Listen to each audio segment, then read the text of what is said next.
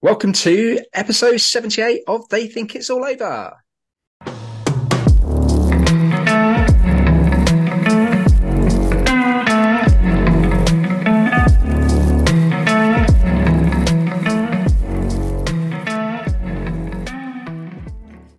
That's right, it's episode 78 of They Think It's All Over. Blimey, we are clocking up the episodes. I'm Adrian Football Chatalia, and who's joining me today?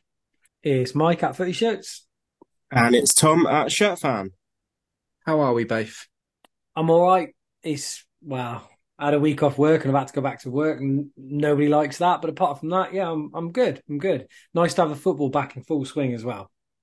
I'm good, but I'm not enjoying having the football back again because Chelsea are shit. Not really worked out, has it, Tom? No, it hasn't at all.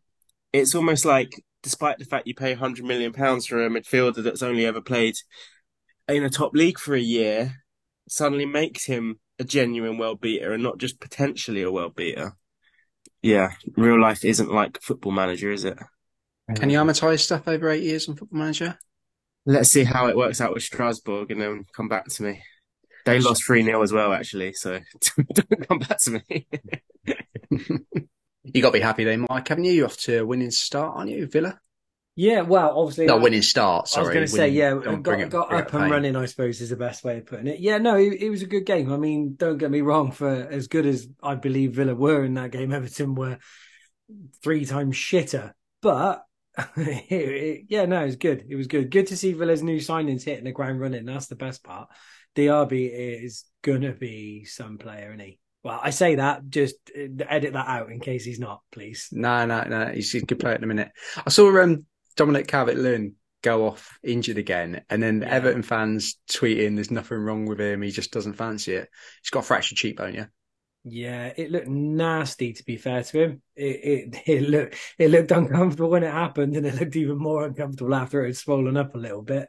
But yeah, I saw a little bit of that on Twitter. I follow a few Everton fans on there, and a few of them were saying that it's just, one of them horrible sort of like stereotypical fan base things that they immediately jump on a player and just give him shit when they didn't need to. Because yeah, a couple of them photos after look pretty uncomfortable. I was going to say he can't get a break, but he literally did. And there was no Tyrone Mings on the pitch to stamp on him either. I shouldn't laugh at it. He's injured, Tom. You can't laugh at him. He's stamped on numerous players, isn't he? He's accidentally placed his feet where players are, I think is the official. It's twice, both accidental, definitely. I He's think he's it's three not. times, isn't it? Didn't he do it 3 times? Zlatan? Did he to the Reading striker as well, didn't he? Yeah.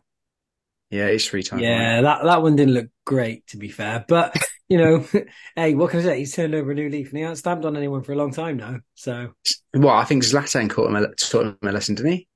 oh Uh, yeah, I do Have you seen the vaguely remember clip? That was the ultimate retribution, wasn't it? He waited for the next corner and then absolutely laid one on him. that. I tell you what, you're either a brave or a stupid man to start on Zlatan, aren't you, really?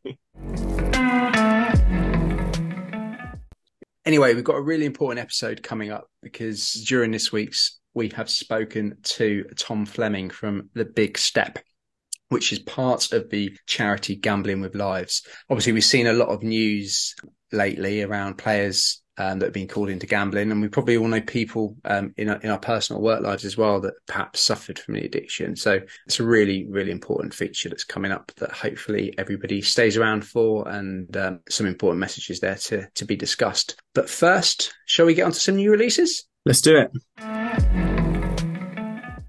Right, gents, we're coming to the end of new release season. You'll be pleased to know, or probably our listeners will be pleased to know, because it means we're not going to rattle off a load of football kits that they can't see and listen to us give 3-word answers. There's only 2 of you this week, so I'm going to give you 5 words, not that you ever stuck to the 3.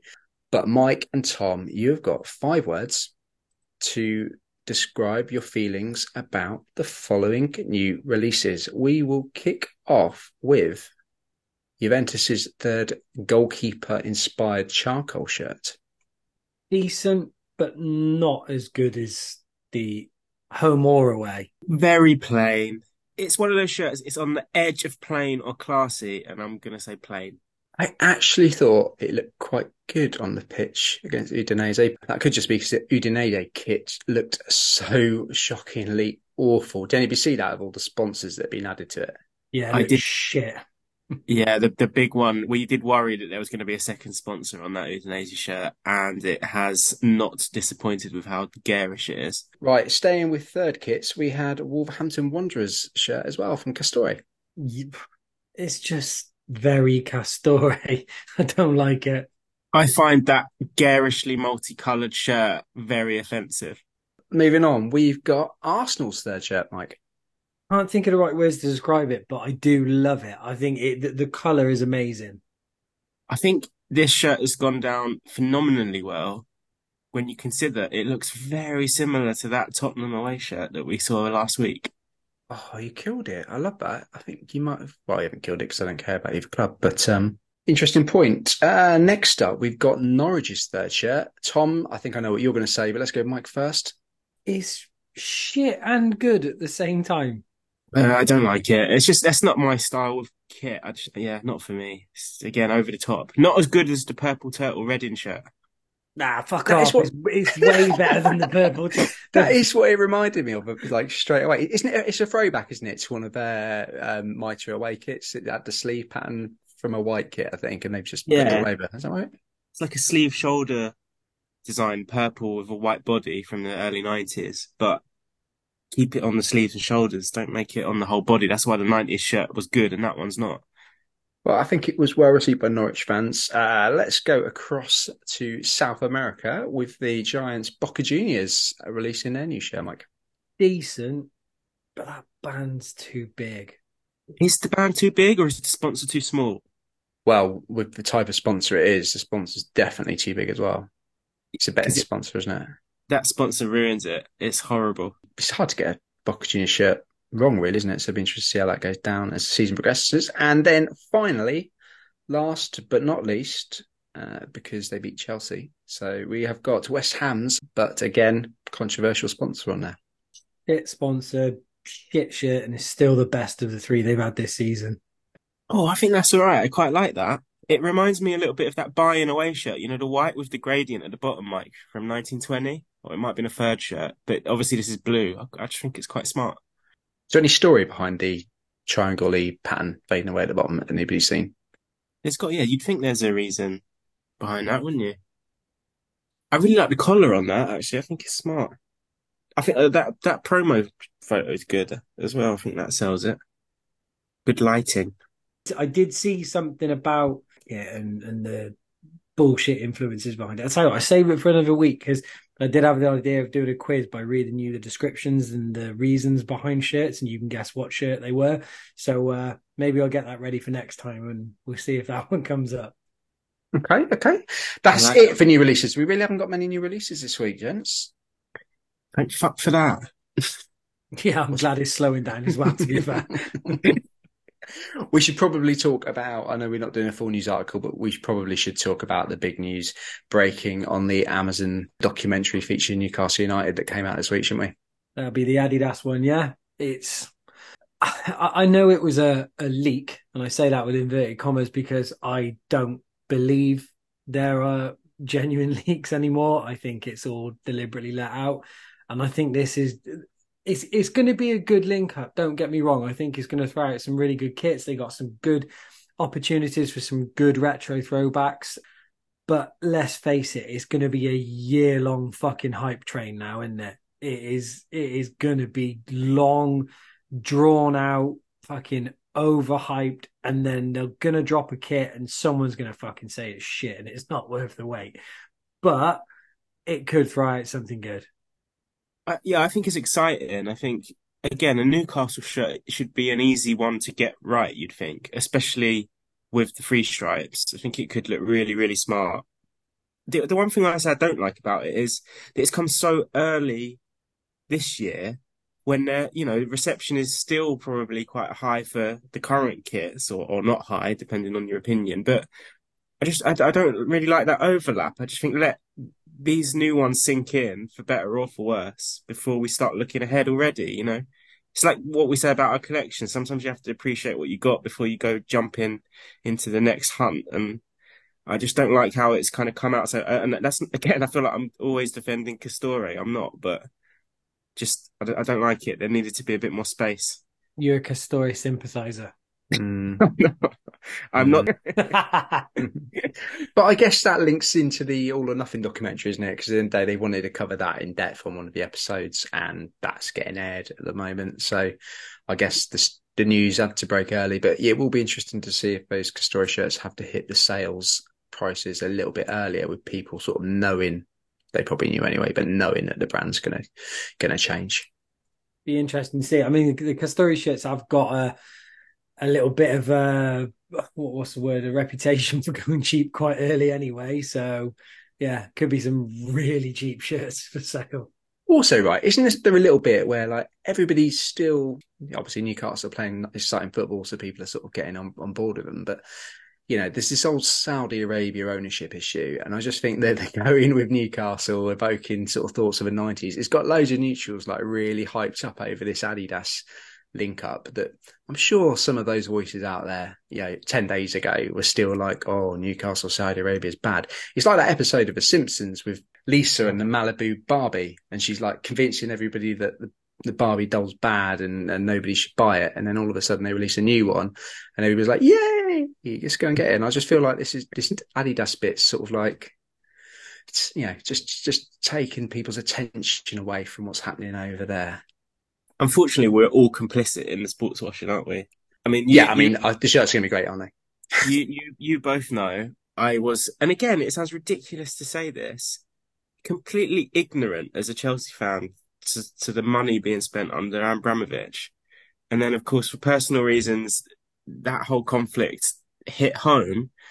And I had a little thing where I was like, I don't want any of these shirts anymore. I don't want them. And that's what I mean. It's almost impossible to detach yourself from this the underbelly, horrid underbelly of football as a modern fan. I think it's, whether you're American owned or whatever, we're all complicit in this stuff, and that's not to excuse it, but you never know when it's going to be you and your club next.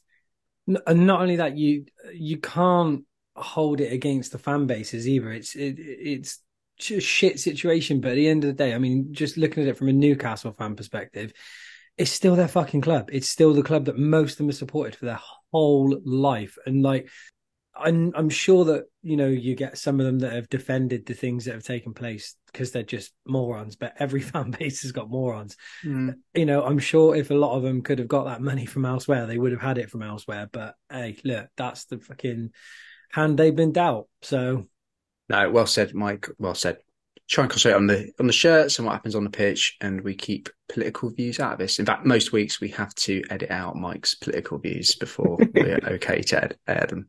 No, that is completely not true. But I will just add fuck Newcastle because they smashed Villa anyway. So I take it all back. Right, so everybody's probably seen in the news over the last few weeks, betting in sport again has raised its head as an agenda. Particularly instances earlier in the year with Ivan Toney. We've seen instances with players like Sturridge before. And even in the last few days, we've seen a case involving Paquetá come under the headlines. So this week, I spoke with Tom Fleming from The Big Step.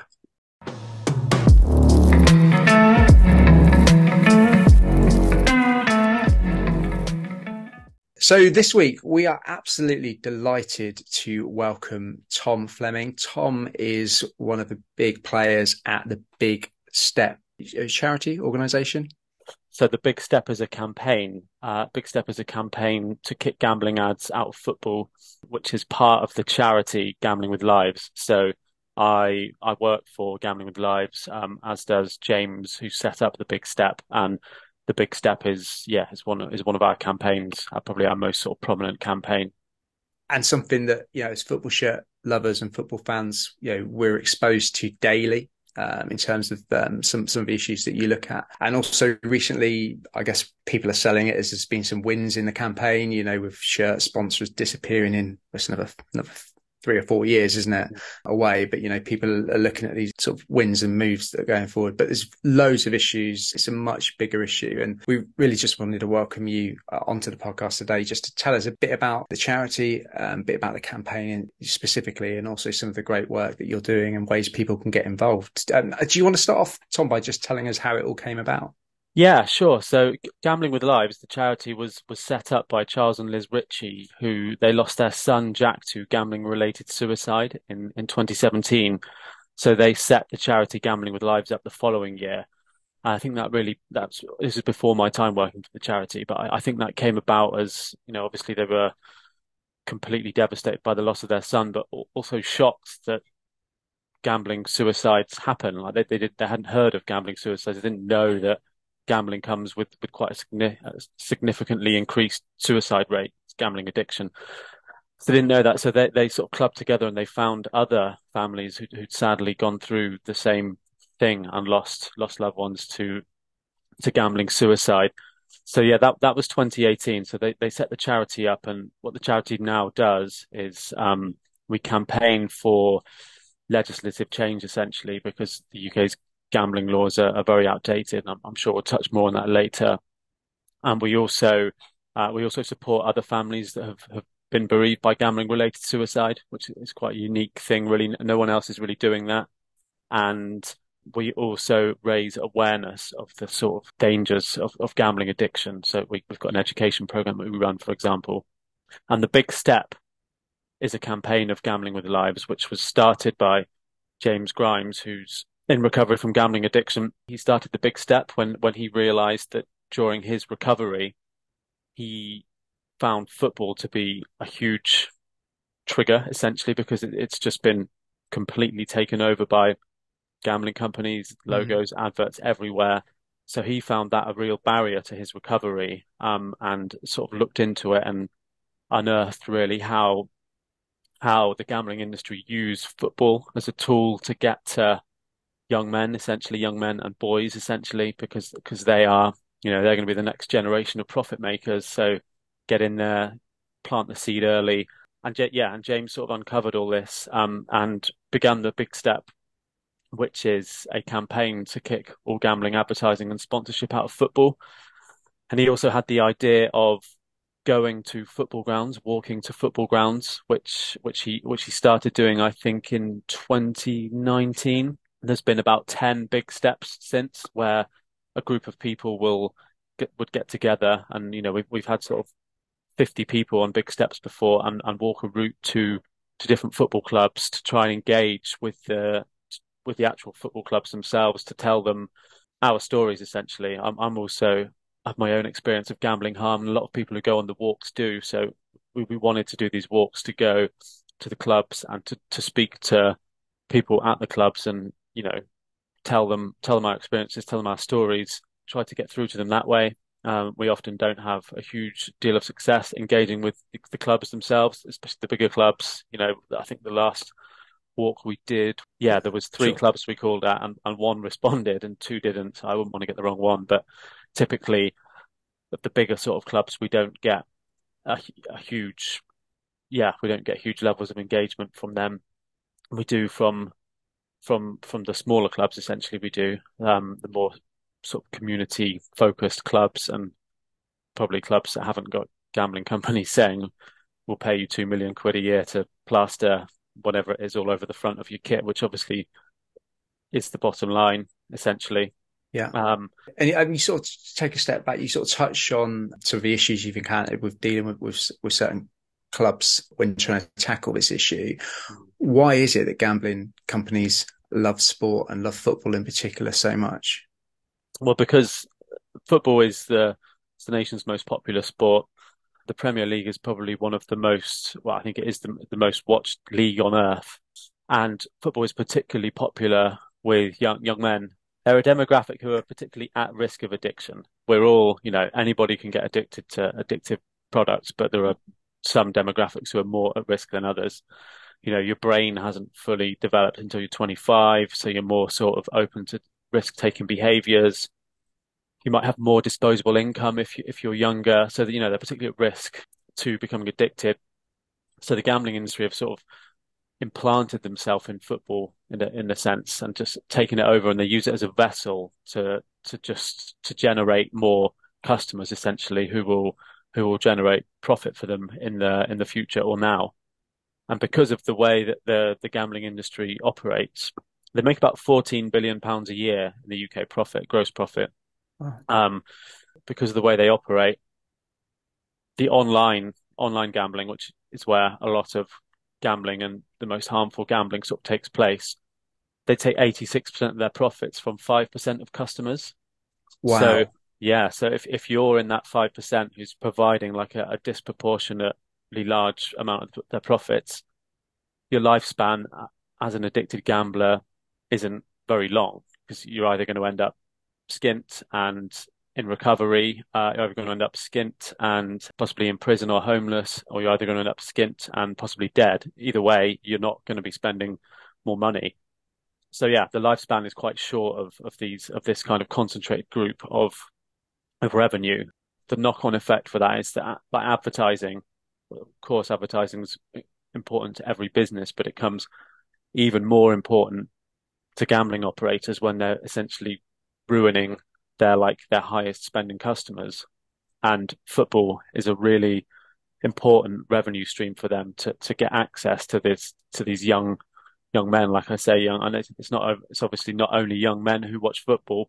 A lot of people do watch football, men and women, but it's that particular demographic that they're sort of after, as it were. They're fertile ground for them. Wow. Wow, really eye-opening that. I mean, there will be people out there that are possibly listening to this that like to have a casual bet and gamble. Are there early warning signs that people perhaps don't see themselves, that they're starting to become addictive, it's starting to become behavioural? You know, what should people be looking out for in themselves and possibly in loved ones close to them? It's really hard to come up with anything, because it is, gambling addiction is known as the invisible addiction, because if you're drinking or you're taking drugs, there's only so much alcohol you can drink. But even after, 3 beers, somebody could probably smell 3 beers on your breath, 4 or 5 beers, and just becoming impaired in other ways. Similar with drugs, but gambling, you could go nip to the toilet at work and spend £2,000 and nobody would ever know. So it's hard to name a sort of certain symptom to look out for, but for the person gambling themselves, I suppose that there are sort of traits like going back to it when they don't want to, if that makes sense, like being almost dragged in against their will, not enjoying it, spending more time than you'd sort of planned. These are signs that show that you could be sort of heading towards that way. And gambling, it's sort of important to understand that there's sort of different products within gambling. So when I say products, like betting on a horse race is like, that's a gambling product, like a somebody to win a horse race or bingo or whatever. And then there's some products that are less dangerous, if that makes sense. So like national lottery, bingo, horse racing, I would say that these are sort of to one end of the scale, where people do get addicted to these things, but there's things that people get addicted to more, if that makes sense. For example, you look at football betting, like in-play betting, whereas, 20 years ago that you could probably just bet on win, lose, draw, maybe the score. Now, you can bet on anything, next throw in, next corner. And the result of that is, you're watching Wolves Man United last night and you've got your money on first corner, Man United, and they win the corner. It's 5 minutes into the game, so it's settled very quickly. So then the chances are you're going to put that on again. Yeah, and it's transformed gambling, what was once a sort of relatively benign activity. You go to the shop and you put your bet on win, lose, draw, and you go home and you watch the game, or you go to the pub and watch your game, and you've got to wait 2 hours for the result to happen. Now it's a lot quicker, and these sort of characteristics drive addiction essentially. So yeah, there's things like in-play betting, but then also things like online slots and casino games. These are some of the worst sort of products there are out there. Gambling industry makes a lot of profit from them. And you see an increasing number of adverts for those types of products, or even when you're sitting and watching sport. Exactly, yeah. So, and these are you're playing you're playing an algorithm here. Like you're not going to beat an algorithm, and you can play these. Obviously, they don't rely on a football game or a rugby game or whatever taking place, so you can play them whenever you want. 4 o'clock on a Monday morning, you can be playing online slots on your phone. And you're right, they are advertised a lot now. You often get, or you will get, sort of cross-sold, for example. So let's say you're 18, 17, 18, and you love football and your favorite team's sponsored by a gambling company. So that a sort of regular journey would be like, oh, okay, so I trust this company because they sponsor my team and there's a bit of, they're a bit of a household name. Couldn't be anything bad because, they're on the front of a football shirt. I love football. I love my team. So I associate this with the same thing. You might sign up because you see a free £5 sports bet or whatever. And once you're in the sort of system, once your data's in there, once you've signed up and you're verified, yeah, they've got your name, age, sex, etc. They're basically going to start trying to cross sell you 10 free spins in the casino and move you over to these products that are even more addictive and dangerous than sports betting. And yeah, just to clarify, that's not to say sports betting isn't dangerous or addictive, because it is very much is so. But there are things that are just sort of designed purely to be addictive. It's almost like a gateway product, and it's their front of shop, isn't it? The sweets they show you to bring you in. It can be, yeah, exactly, yeah. So it's like the hook. Yeah. And it's most gambling adverts you see like revolve around football in some way. I know there's a few, as you touched upon, there's a Keith Lemon one that sticks out for Sky Casino or something, but most of the football ones you see they're social, aren't they? They're about building gambling into like the match day experience. Like you go to the pub with your mates and you'll sit around putting a bet on, and yeah, things like that.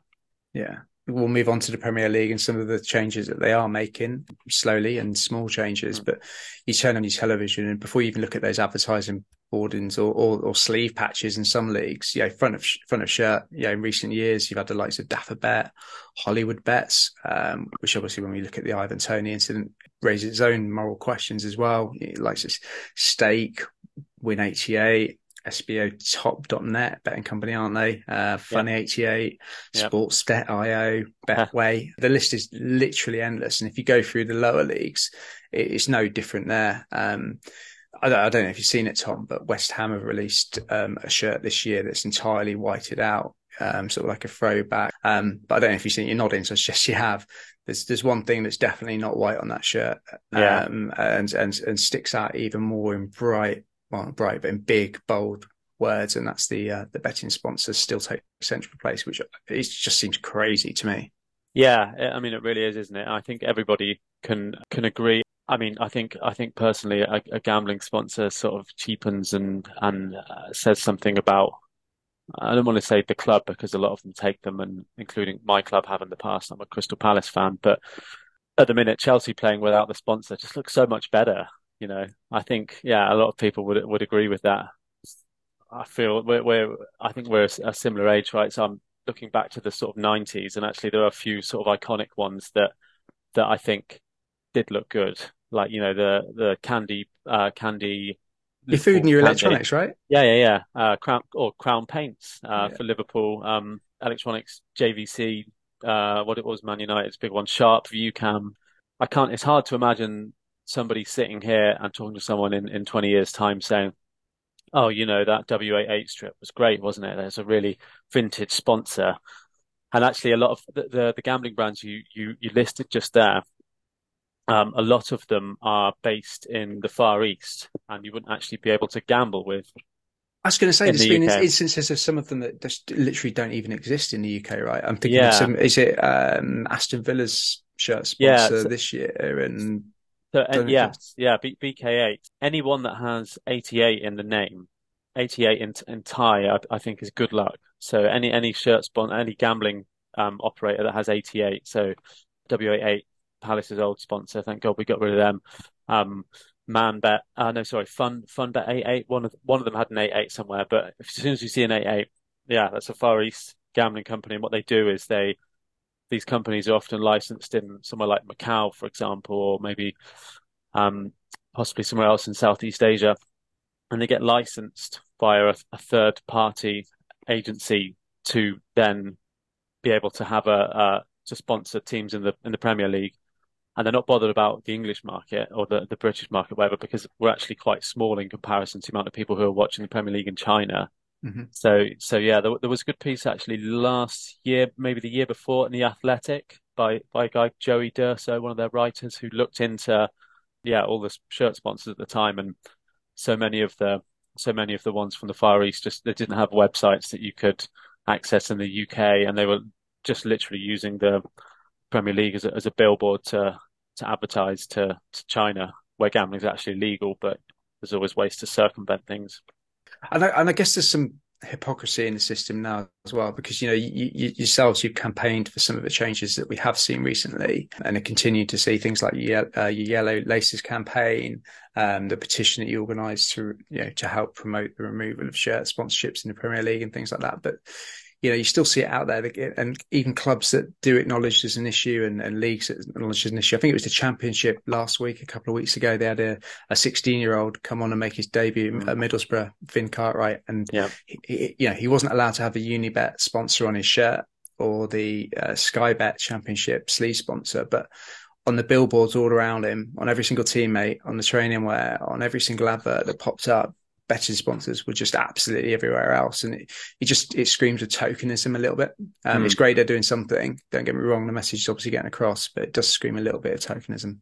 Yeah, and so did he? I hadn't seen that particular example, but I've seen a few in the past of 16-year-olds, 17-year-olds coming on to make the debut, but they just have the gambling branded top on, which is they're advertising a product that they're legally not allowed to use. And then you've got the sort of, I would go as far as to say it's like rank hypocrisy around the Ivan Toney situation, where he's essentially football hijacked his livelihood, told him bet, and then actually he was given, from what I can understand of the amount he was gambling, and actually he was then diagnosed with gambling disorder, which is a mental health condition.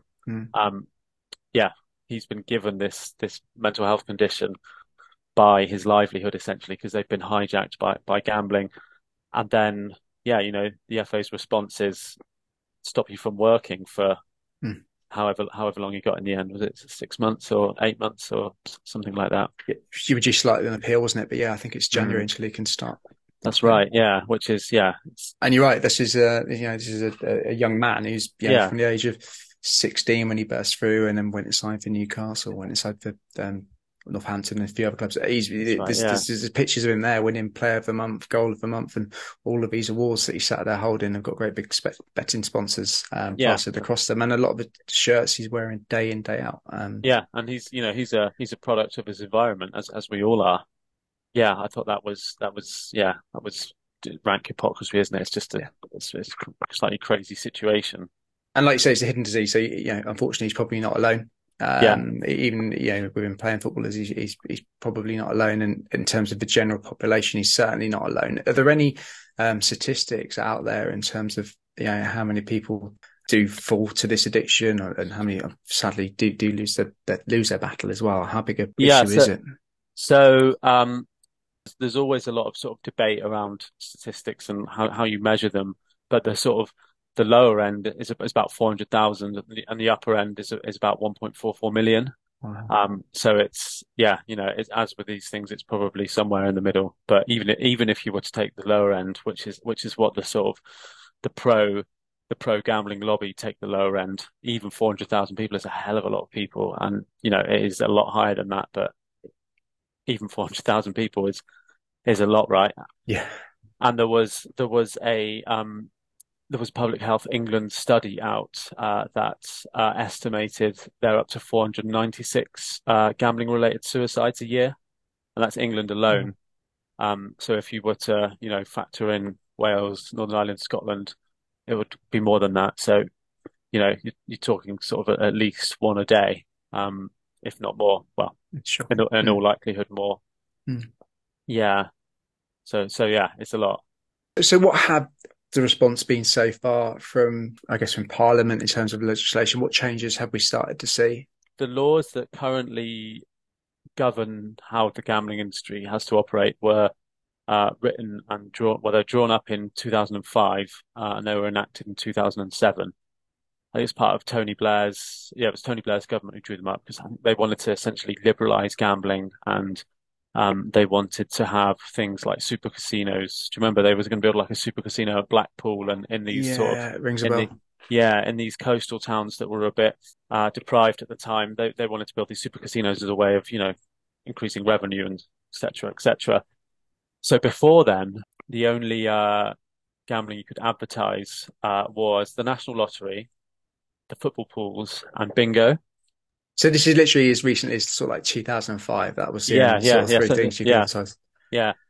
So essentially, what that legislation did, the 2005 Gambling Act, was it just liberalised the entire marketplace, opened the floodgates, um, which led to like a huge increase in advertising and marketing, obviously, which is what essentially one of the main things we're talking about here, right? Because sponsorship of a football team is advertising, it is marketing.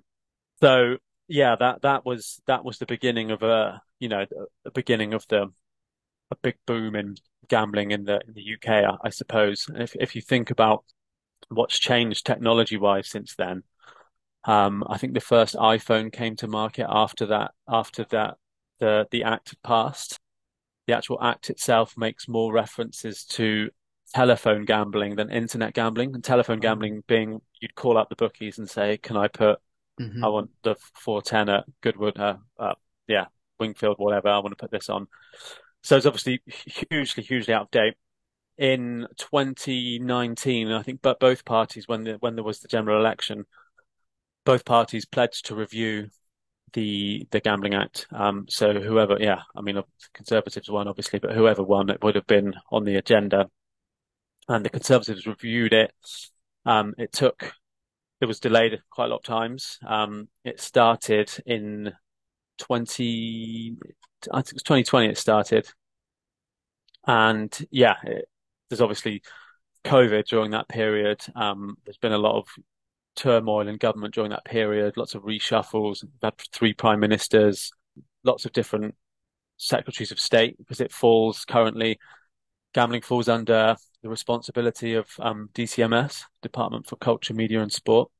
Right. Um, so yeah, every time, there's a new government or a new prime minister and shuffle, it sort of starts again and somebody else comes in and they're in charge of the review and that they want to get their head around it.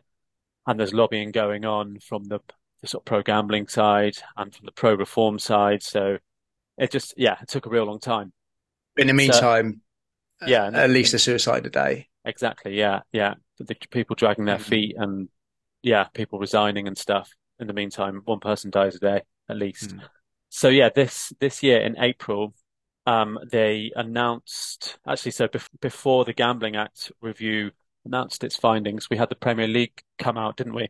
The white paper, which is the result of the review of the Gambling Act, which is essentially like a plan for the law, a plan for how they're going to change the law, but it's not the law. The law isn't changed yet, but So it's like it's it's like a suggest. Is that right? It's like a suggestion of this yeah, is what we would suggest you more vote to implement, right? more or less, yeah, it's some sort of policy suggestions and things. So again, that was delayed a load of times. It finally came out in April this year, but about a month before it, um, the Premier League voted in favour of a voluntary ban on front of shirt gambling sponsors. So that happened, I think, in March or maybe early April, which was a big move, because it's the first time that either the Premier League or the FA or whatever the body who runs football has come out and essentially admitted that gambling adverts cause harm because what the industry lobbyists say is that there's no link between advertising and addiction, which is I mean, even just for a layman like me, just it sounds laughable nonsense. I mean, I know it's not funny, yeah, no, but well, I mean yeah, it kind of is really when you've got people there who are spending 1.5 billion a year on advertising and then saying, well, we're yeah, I doing it mean, for no it reason. doesn't impact anything. So yeah, that was why the Premier League voted to to take gambling sponsors off the front of shirts. As you touched on earlier, it's from the 25-26 season, isn't it? So it's a while away.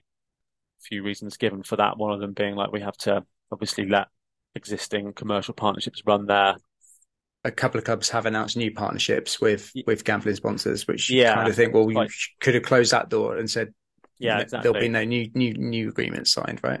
100%, yeah. But they're just, yeah. So what we had at Villa, didn't we? Chelsea, but there was a big backlash. Burnley as well, I think. Yeah, but Chelsea Burnley, had the backlash, didn't they? Chelsea And had the backlash because they removed were going to go with, Stake. yes, it was Stake, yeah, who you know, every gambling company operates on a basis of harm, but you know, I think Stake Stake are one of the worst ones out there. Um, I mean, I don't yeah, throw any organisation under a bus, but just for an educational piece around Stake, correct me if I'm wrong. That which you're not saying anything, I guess. But my understanding is Stake will say they're not gambling because it's a way of placing your bets with cryptocurrency, which just sounds like the worst of the worst to me. yeah.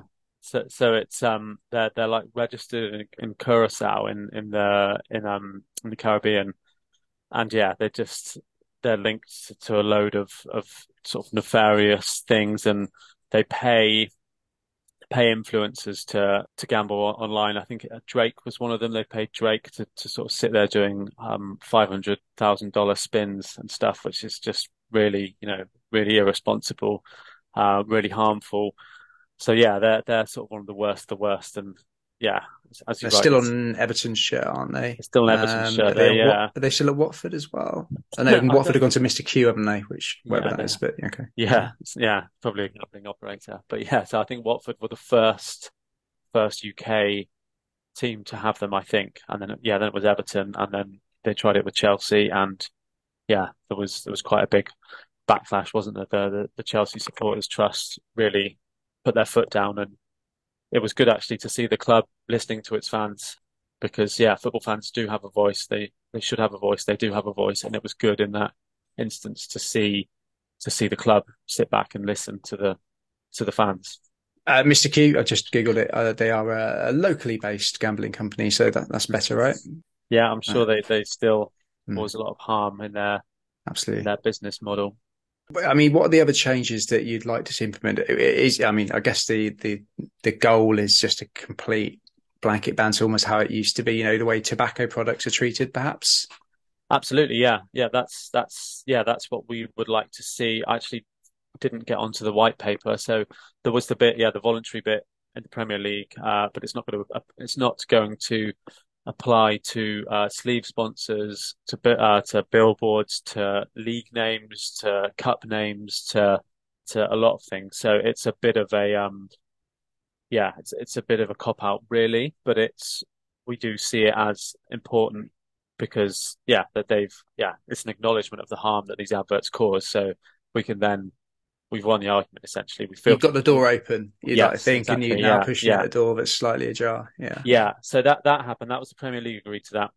The white paper set out a few things, but a lot of them have been pushed into consultations, so they're not law yet. They're talking about things like restricting restricting stake limits on online games, like slots and casino games, things like that. They're talking about a statutory levy was in there, a levy on the gambling industry's profits of around 1% to pay for education, research, and treatment.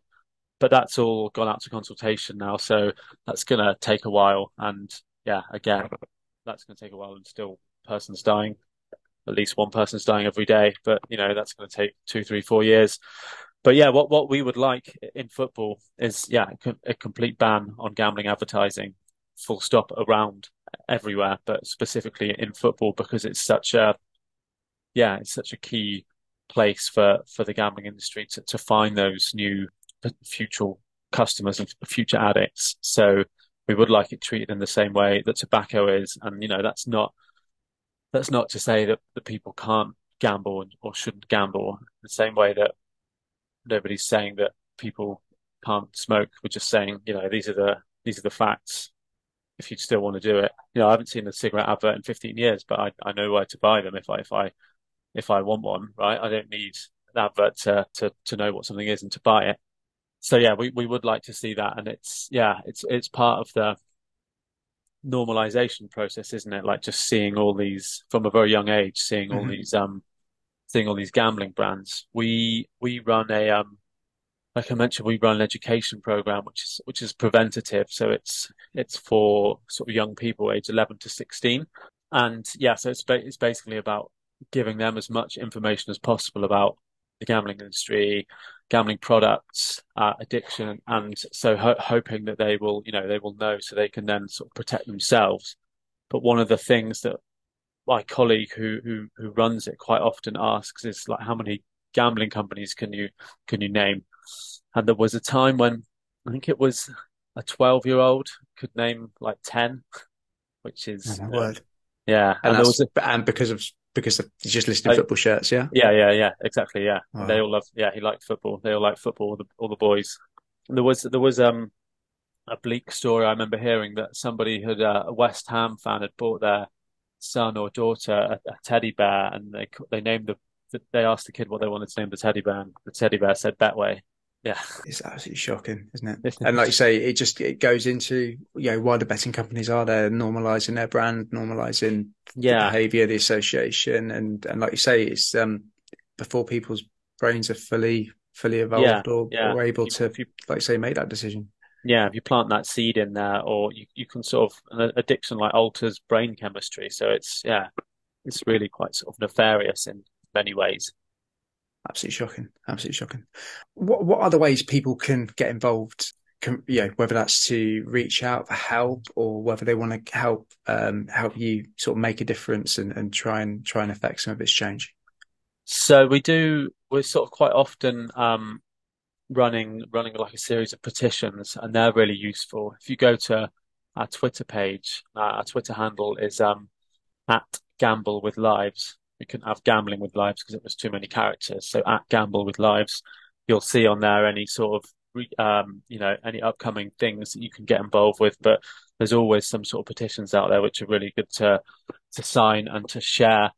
In terms of the big step, we haven't got a walk planned at the minute. As I mentioned earlier, those big walks and campaign marches that we do.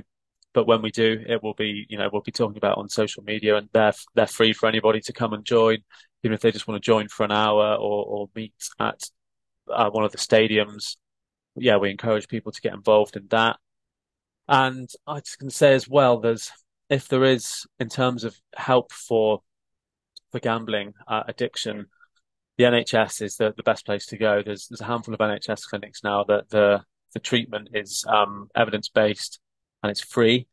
But there's also a new resource called Chapter One, and the address for that is chapter-1.org, and that's a new resource that's got loads of really useful information about things that we were talking about earlier, like how to spot if somebody might have gambling disorder or if somebody might be being harmed by gambling. It's got information for sort of friends and family on how to have that conversation with someone without sort of making it worse, and how to not stigmatize somebody.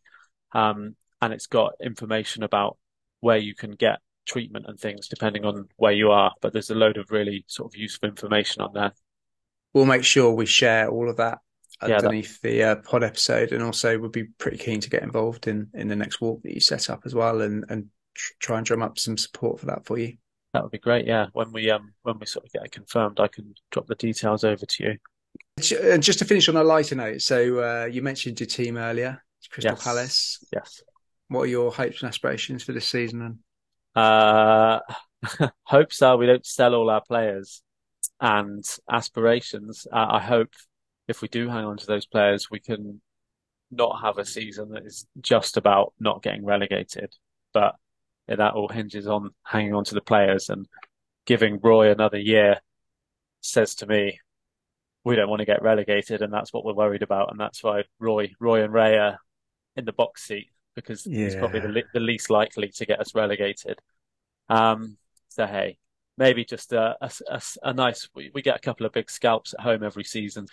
We always ask our guests this final question.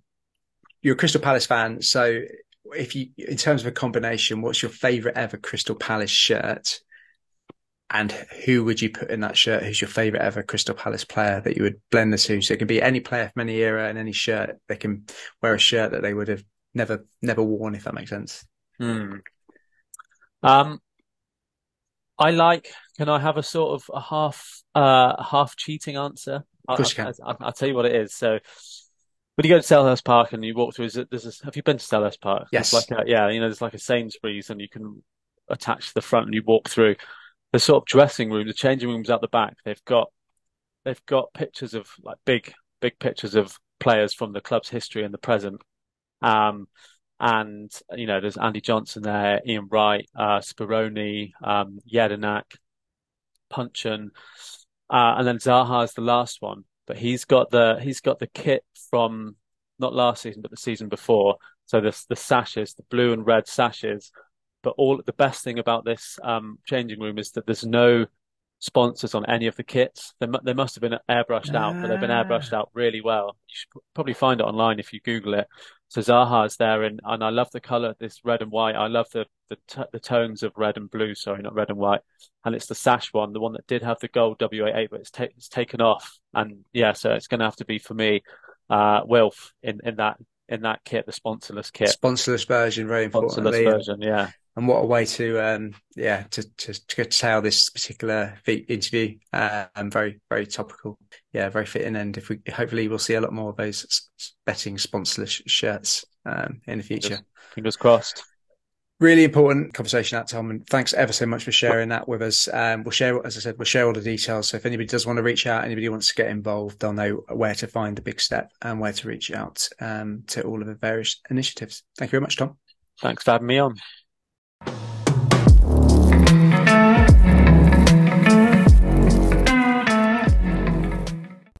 So there we go, guys. That was quite tough to record at times, quite enlightening. Makes you sort of think about it all again, really, and you can't really see any upside to gambling and gambling sponsors being in the sport at all. Yeah, I think it's a really prevalent discussion we've had, because betting sponsors has been a thorn in our sides as collectors and people that admire football kits for a few years now. And it is rife, and it's so topical. I mean, just as we're recording this week, we've seen Ivan Toney speak about his problems with gambling, and it's crazy if anyone hasn't seen it or wants to listen to it, because of course he's banned now for 8 months from the FA. But where is the help for these players and the guidance and the support? Because Tony says he never had that. He's never had that in his professional career. He didn't even realise he was breaking the rules in betting on the games he was playing in, because he'd never been told.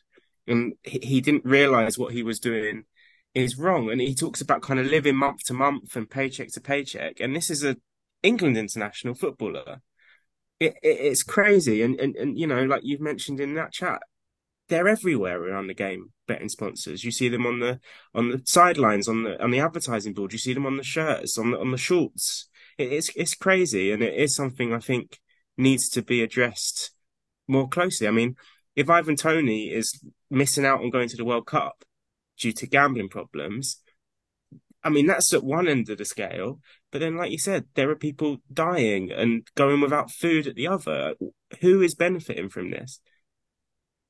Yeah, it's hard to add much more, obviously, than what Tom's just said and what we said in the feature itself. The one thing I'd try and bring it back to as relevant to our pod as it can be, and it was brought up again, that West Ham shirt is one I'll always go back to. I think it's horrific. I really do. It's and the Teddy name thing.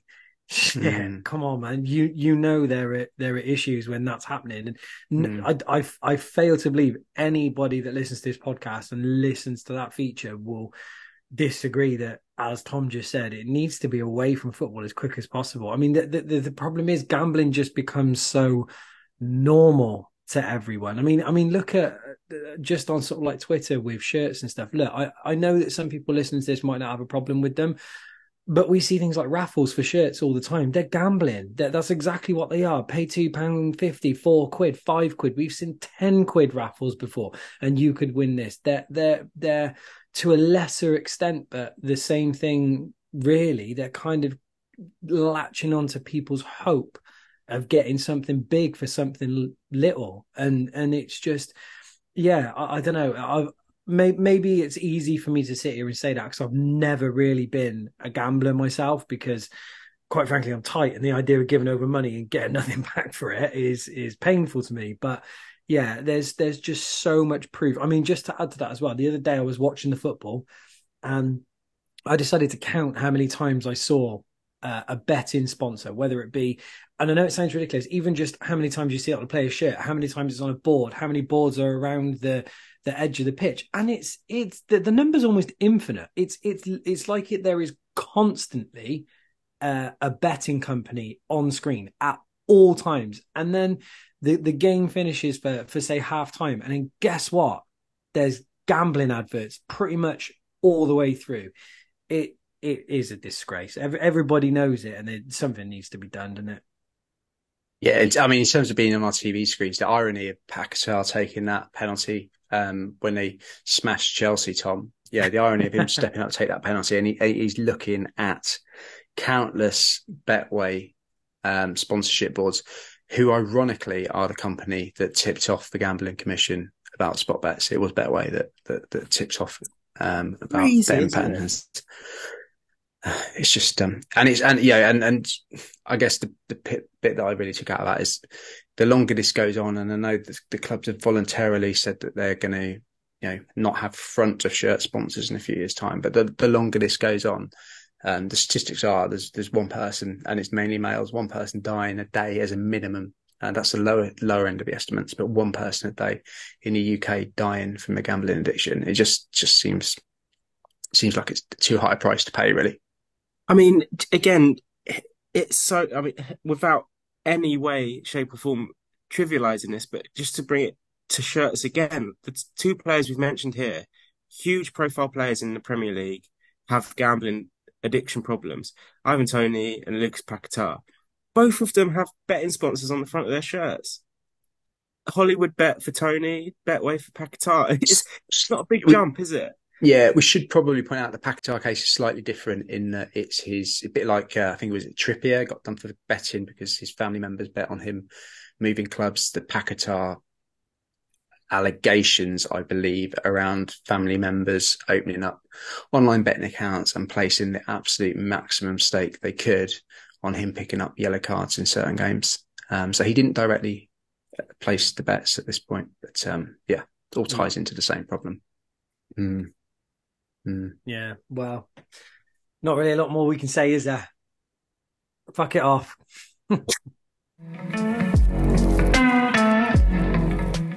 So moving away from that on a slightly lighter note, let's finish on a high. Mike, what is your favourite shirt sponsor of all time? Oh, that's a tough one. I've got a few. We've gone off script here as well for anybody who wonders why he might be. Yeah, I was not expecting that. Yeah. I think I could guess what you would pick, Mike. Oh, go on then.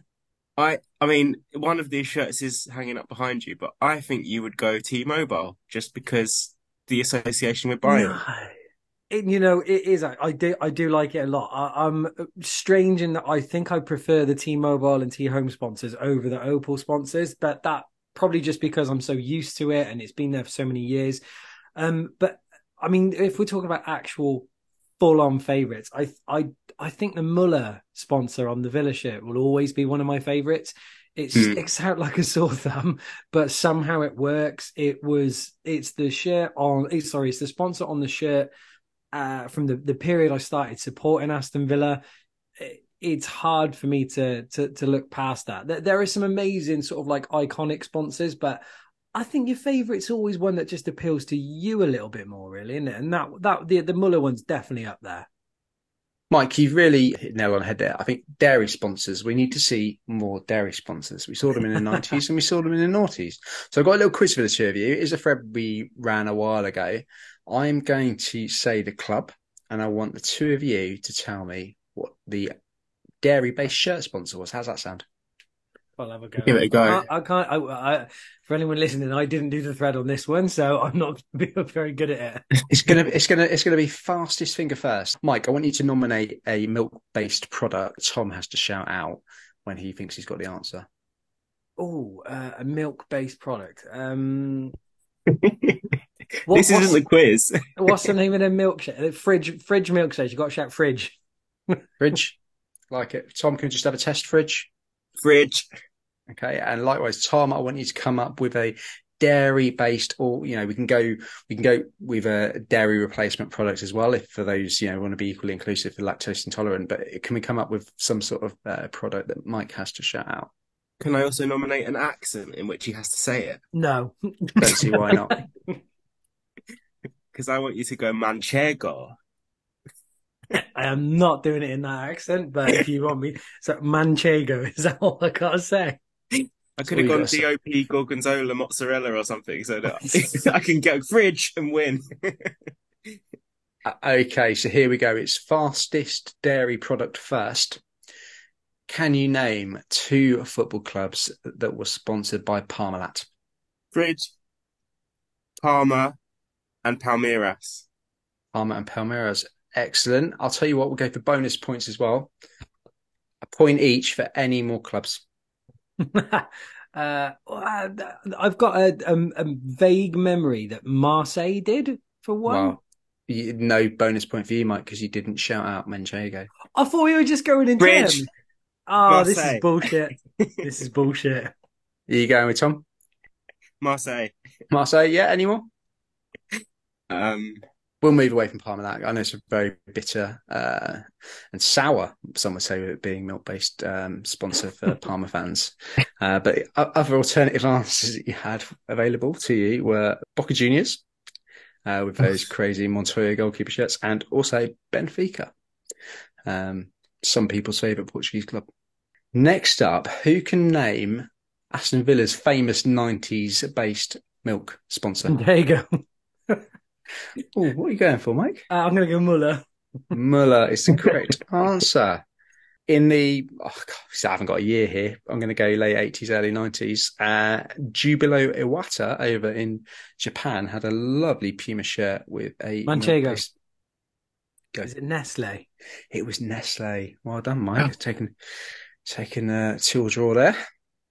Next up, we have a glorious sponsor from Birmingham City in the 1980s. Oh, God. Mike, you should know this. Manchego. Fuck the Blues. So I'm going to throw that over to you. Boob milk. Boob milk. You've found the photograph that we used of Shein, but actually it's Co-op milk, Tom. So that wasn't even a joke. I thought that's what it said. Next, we have got VfB Stuttgart's famous sponsor. Fridge. Manchego. Oh, I think I heard Fridge moments before I heard Manchego. Sud milk. Sud milk is the Milk. correct dairy-based product. Well done. That's a 3-2 lead, Tom. Right, final 2. Let's go to Italy again, and we'll go to the early 90s Juventus team. Fridge. Fuck. Danone. Danone. That's correct. A reminder, Mike, your milk-based product is not fuck, it's Manchego. So the final one to get some honour, and we'll go to the Americas with Necaxa. Fridge. Tom. Groups. No. Choco milk. Choco milk. Well done, Mike. Where did that one come from? Right, so that's 4-3. Tom, you're the winner of the day. You obviously know your dairy-based products. Well done. Always knew you were quite chilled when it came to that sort of thing. Mike must do better. Yeah. I'm a bit sour about that one. Calcium deficiencies over there. Good stuff. I always say good stuff. I noticed that when I listened back to, I don't often listen back to the pod, but I did the other week, and I said good stuff like 2 or 3 times, which was ironic because I was listening to our pod. It was not necessarily good stuff I was listening to. But I think that wraps up this week, doesn't it? It was a bit of a rollercoaster whistle stop show. We wanted to cover off, obviously, that very serious point. So I think it's important that most people reflect on that feature, and hopefully it's something we can take forward. But all the helplines and things that we discussed in that feature will be shared under the thread of the pod. So if you need any help yourself, or you want to reach out for help for a loved one or somebody else you know, then hopefully you can find some of the guidance and places to go, and some of the tips to help to avoid or to try and battle the gambling addiction. Mike, what have we got coming up in the next week or two? What have we got? That's a good question. We got loads in the bank now, haven't we? So we got a really interesting story actually with Lee Ralph, who is a professional goalkeeper. I think it's hard to sum that one up. It's definitely you need to listen to hear the full story on that one, but that one's going to be really interesting. And we've also got what would you call it? A throwback to an old episode, really, because we're revisiting Admiral. So we did Admiral of old, and now we're going to be doing Admiral of new. So yeah, a couple of good things to look forward to, plus plenty more. We also got our giveaway for the shirt that Tom can't pronounce. What they call again, Tom? Manila. Manila. Just going with Manila this time. Did you like how well I edited the last episode so it didn't sound like you had to repeat it 15 times? Yes, it's excellent editing. Pulitz is in the post.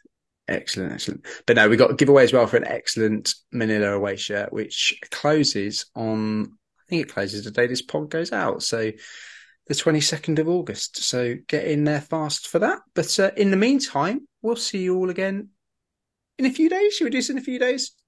I reckon we should. Why not? Good stuff. See you all. Bye. Oh no, shit, that's not how we end the show. I tell you, it's been a long day today. Scott's not around to tease. Yeah, it's been a bit dry, hasn't it? Anyway, Fuck they you. think it's all over. It is It now. is now.